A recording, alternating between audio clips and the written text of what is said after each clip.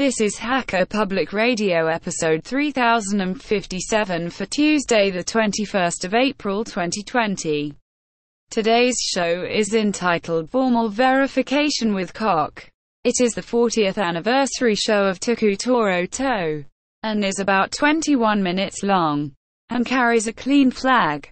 The summary is, Tutor 2 talks about formally verifying code. This episode of HPR is brought to you by archive.org. Support universal access to all knowledge by heading over to archive.org/donate.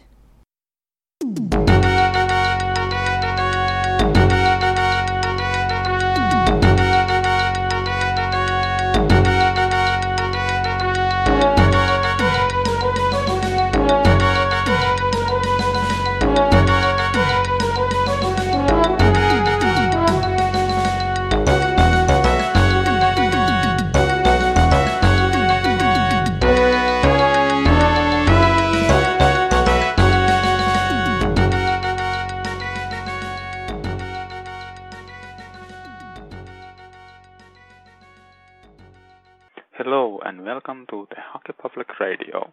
I'm Tuukka Turto and today's episode is about Cock. So Cock, that's a French for rooster, is an interactive theorem prover that I have been toying around a little bit recently.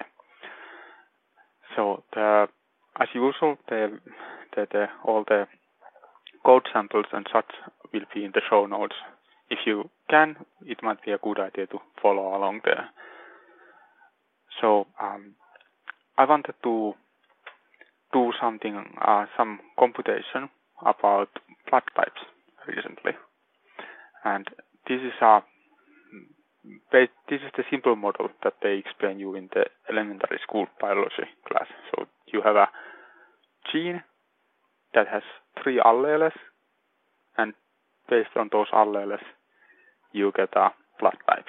So there's an allele of A, B, and O, and respective blood types are A, B, AB, and O.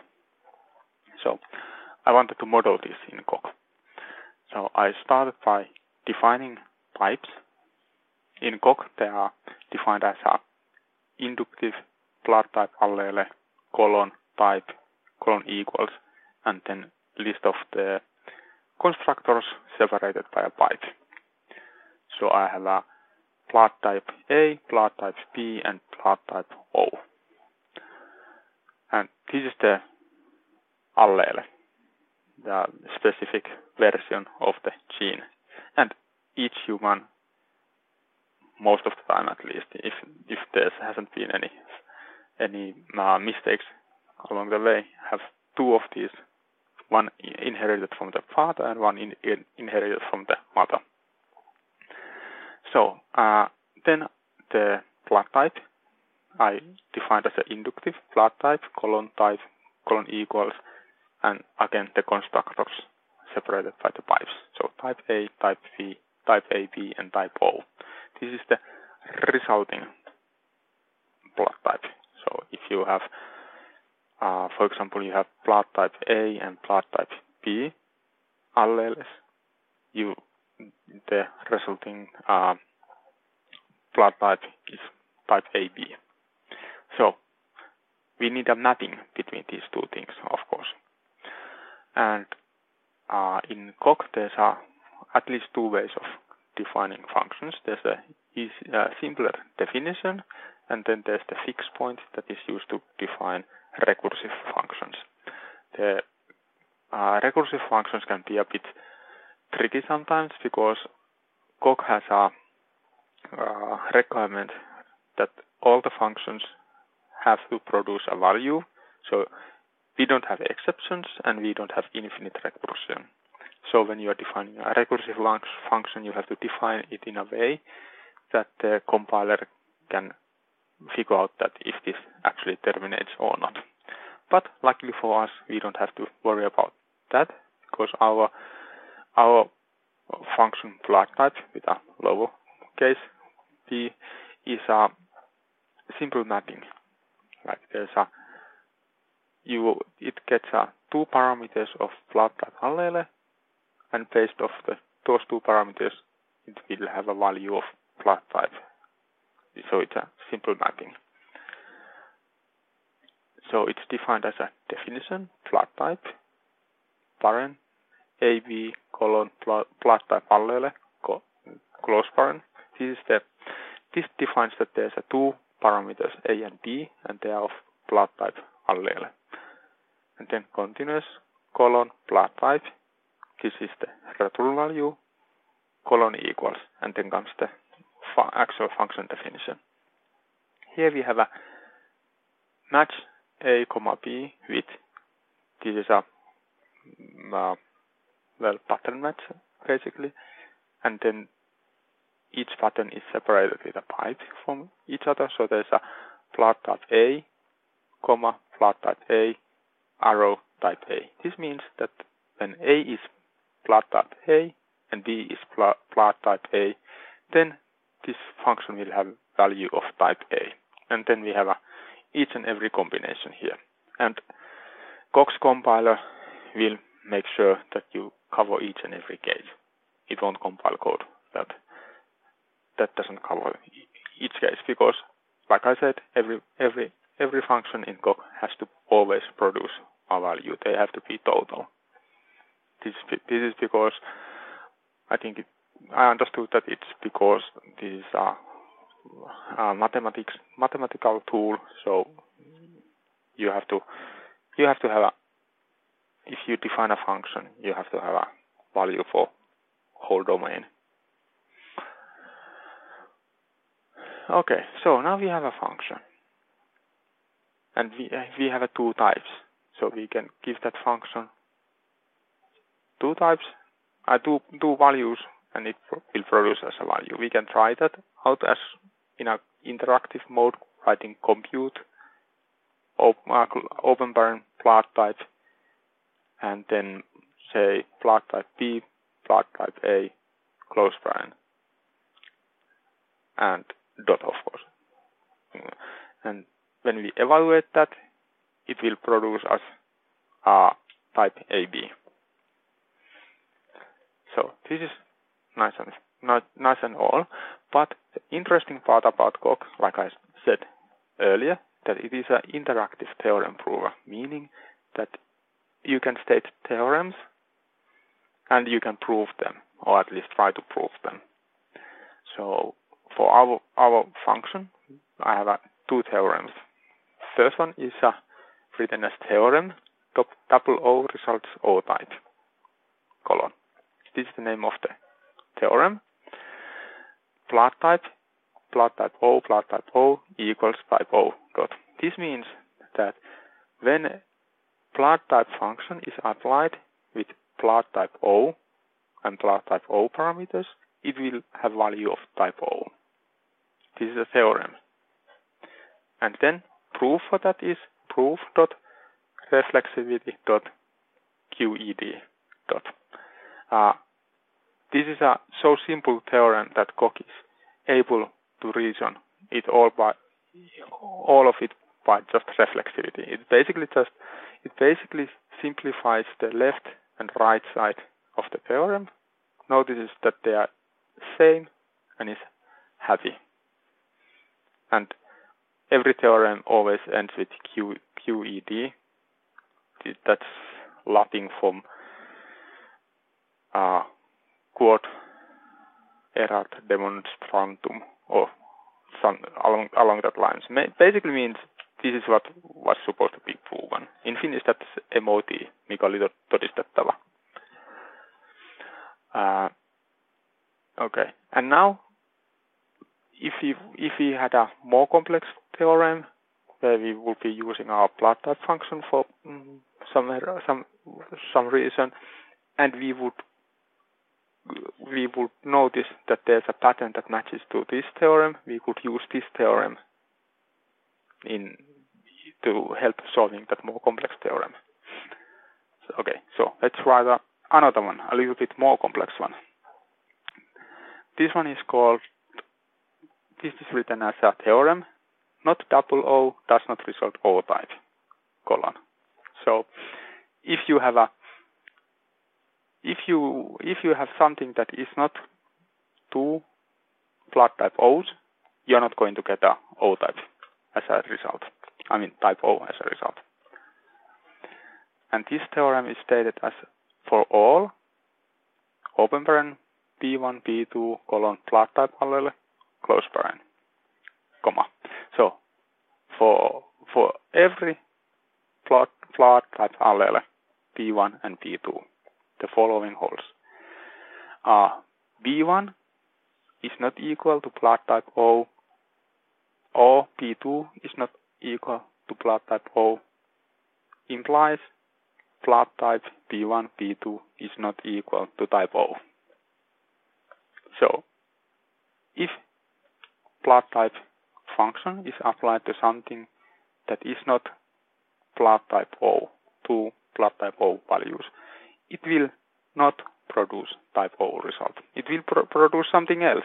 This theorem does not say anything about that, but it states that it won't be type O. The proof for this one is in the show notes. It's a little bit more longer. I'm not going to go through it line by line because frankly I don't understand this theorem proving well enough so that I could explain it. But the basic idea is that we are using this struct for B1 and B2. That is a case study in the theorem proving part. So we are proving this theorem by going through basically applying blood type function with each and every value and observing what happens. So first we are going to go with a blood type A and blood type A, and we are using our discriminate tactic to tell Coq to observe that hey, these two things applied to blood type are different than type O. Tactics is a sort of a tool used in the theorem proving. There's a reflexivity it's probably the easiest one. It simplifies both sides of the theorem and observes that they are the same. Discriminate observes that they are different, and destruct makes a case study. It goes through each and every possible case. There's lots and lots of these in the Coq, and I think you can even write your own if the existing ones for some reason aren't enough. The third one, though, mentioned in the proof is simple. That just simplifies without trying to observe if they are same or not. And contradiction is the last one that I used in this theorem. It basically proves if you end up with contradiction like true equals to false, you can use the contradiction to prove that because of this previous thing holds. And in any case, and again the theorem ends in QED, meaning that this has been proven. So now if we have a case, if we have some theorem somewhere else that talks about that has a blood type P1, P2, and we know that the P1 is something else that blood type O, we know that the result won't be type O because of this theorem. If you pay really close attention, you notice that I defined this if then manner. So if these parameters are not blood type O, then the blood type P1, P2 is not type O. I could have defined that if and only if, because then the relation would hold to the both directions. But I wanted to try with a little bit simple way, because now this theorem can be only used from blood type. I mean, this can only used in one direction. If we had used the if and only if as basically the arrow pointing to the both directions, then we could reason it to the both directions. It would be a much stronger theorem, but one step at a time. And then in the show notes there's how this would be written in a mathematical notation. I don't know how to pronounce all these things, but basically it's the same, that for all P1, P2, P1 is not blood type O, or P2 is not blood type O, then blood type P1, P2 is not type O. That's basically the gist of the thing. So, why theorem proving? I of course could have written this function in a Haskell or any other language, and written a bunch of. I could have stared it really sternly and reason inside my head that yes, this works correctly. Or I could have written a bunch of unit tests. I could have used even QuickCheck to produce me a random data for testing. And with this small function, the QuickCheck most likely will cover all possible cases. But with using the mathematical theorem and reasoning and proving it, we can show that this is exactly how this function works. There's no question about that now. Of course, the theorems are only as good as the starting point. So if I had the specification of this function incorrectly, then no theorem could make it magically work correctly. I can only prove that this theorem, this function now follows this specification that I was given. But if the specification is incorrect or I misunderstood that, then this tool is not going to fix anything. And the cog, on the other hand, cog will, when I make this theorem and prove it, the cog will verify it. It will keep track of that I have covered all the cases and that my reason is sane. So this is on the other hand, this is really powerful tool, because now I can give this function, these types, these theorems and proofs to a colleague of mine, and they can be fairly sure that hey, this does what it is supposed to do, and they can step through the proof line by line and observe how the proof evolves and what cog displays while you are proving it. But now that we have a function in the cog, what can we do with that? Glad that you asked, because how I came to this tool is because of the following. We can add at the bottom of the source file, if we had defined this in a module called genes, we can add at the bottom of the source code 2 lines: extraction language Haskell and extraction genes. That's the name of the module.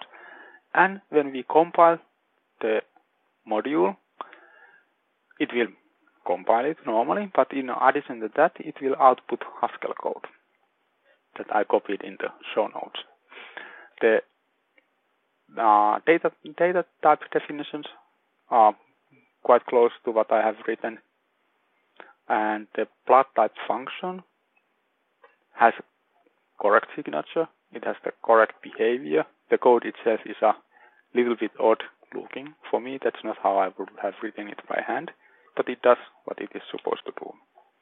So now that originally I had a specification that told me how this function is supposed to work. I wrote the types and the implementation of function in cog using the Gallina language. Gallina is a French for hen, by the way.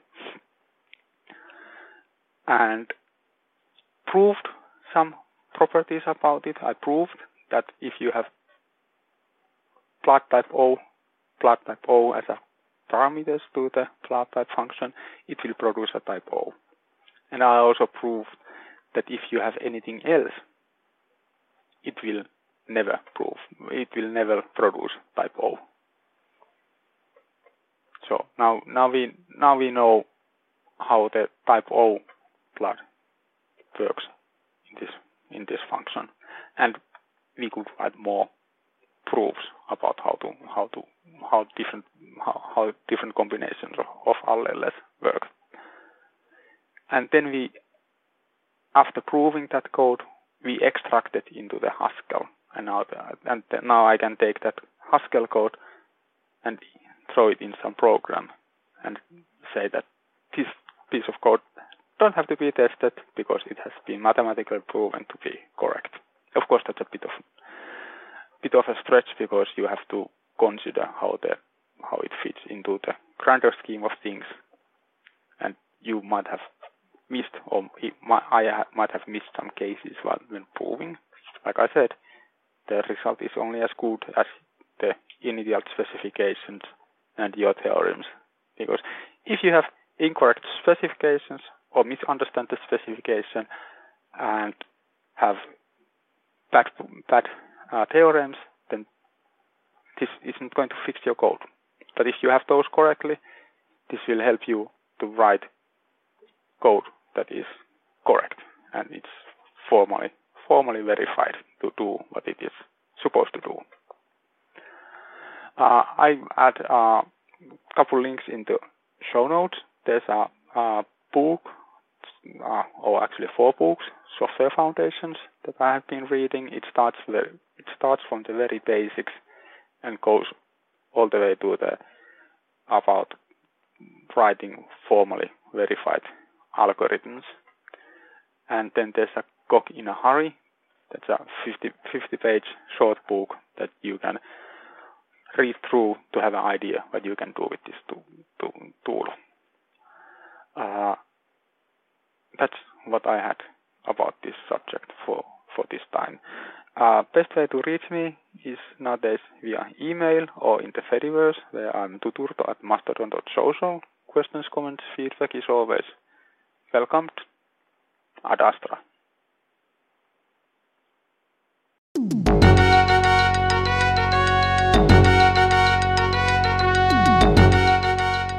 You've been listening to Hacker Public Radio at hackerpublicradio.org. We are a community podcast network that releases shows every weekday, Monday through Friday.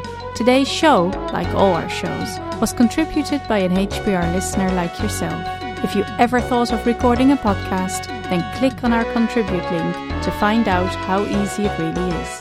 Hacker Public Radio was founded by the Digital Dog Pound and the Infonomicon Computer Club and is part of the binary revolution at binrev.com. If you have comments on today's show, please email the host directly, leave a comment on the website, or record a follow-up episode yourself. Unless otherwise stated, today's show is released under a Creative Commons Attribution Share Alike 3.0 license.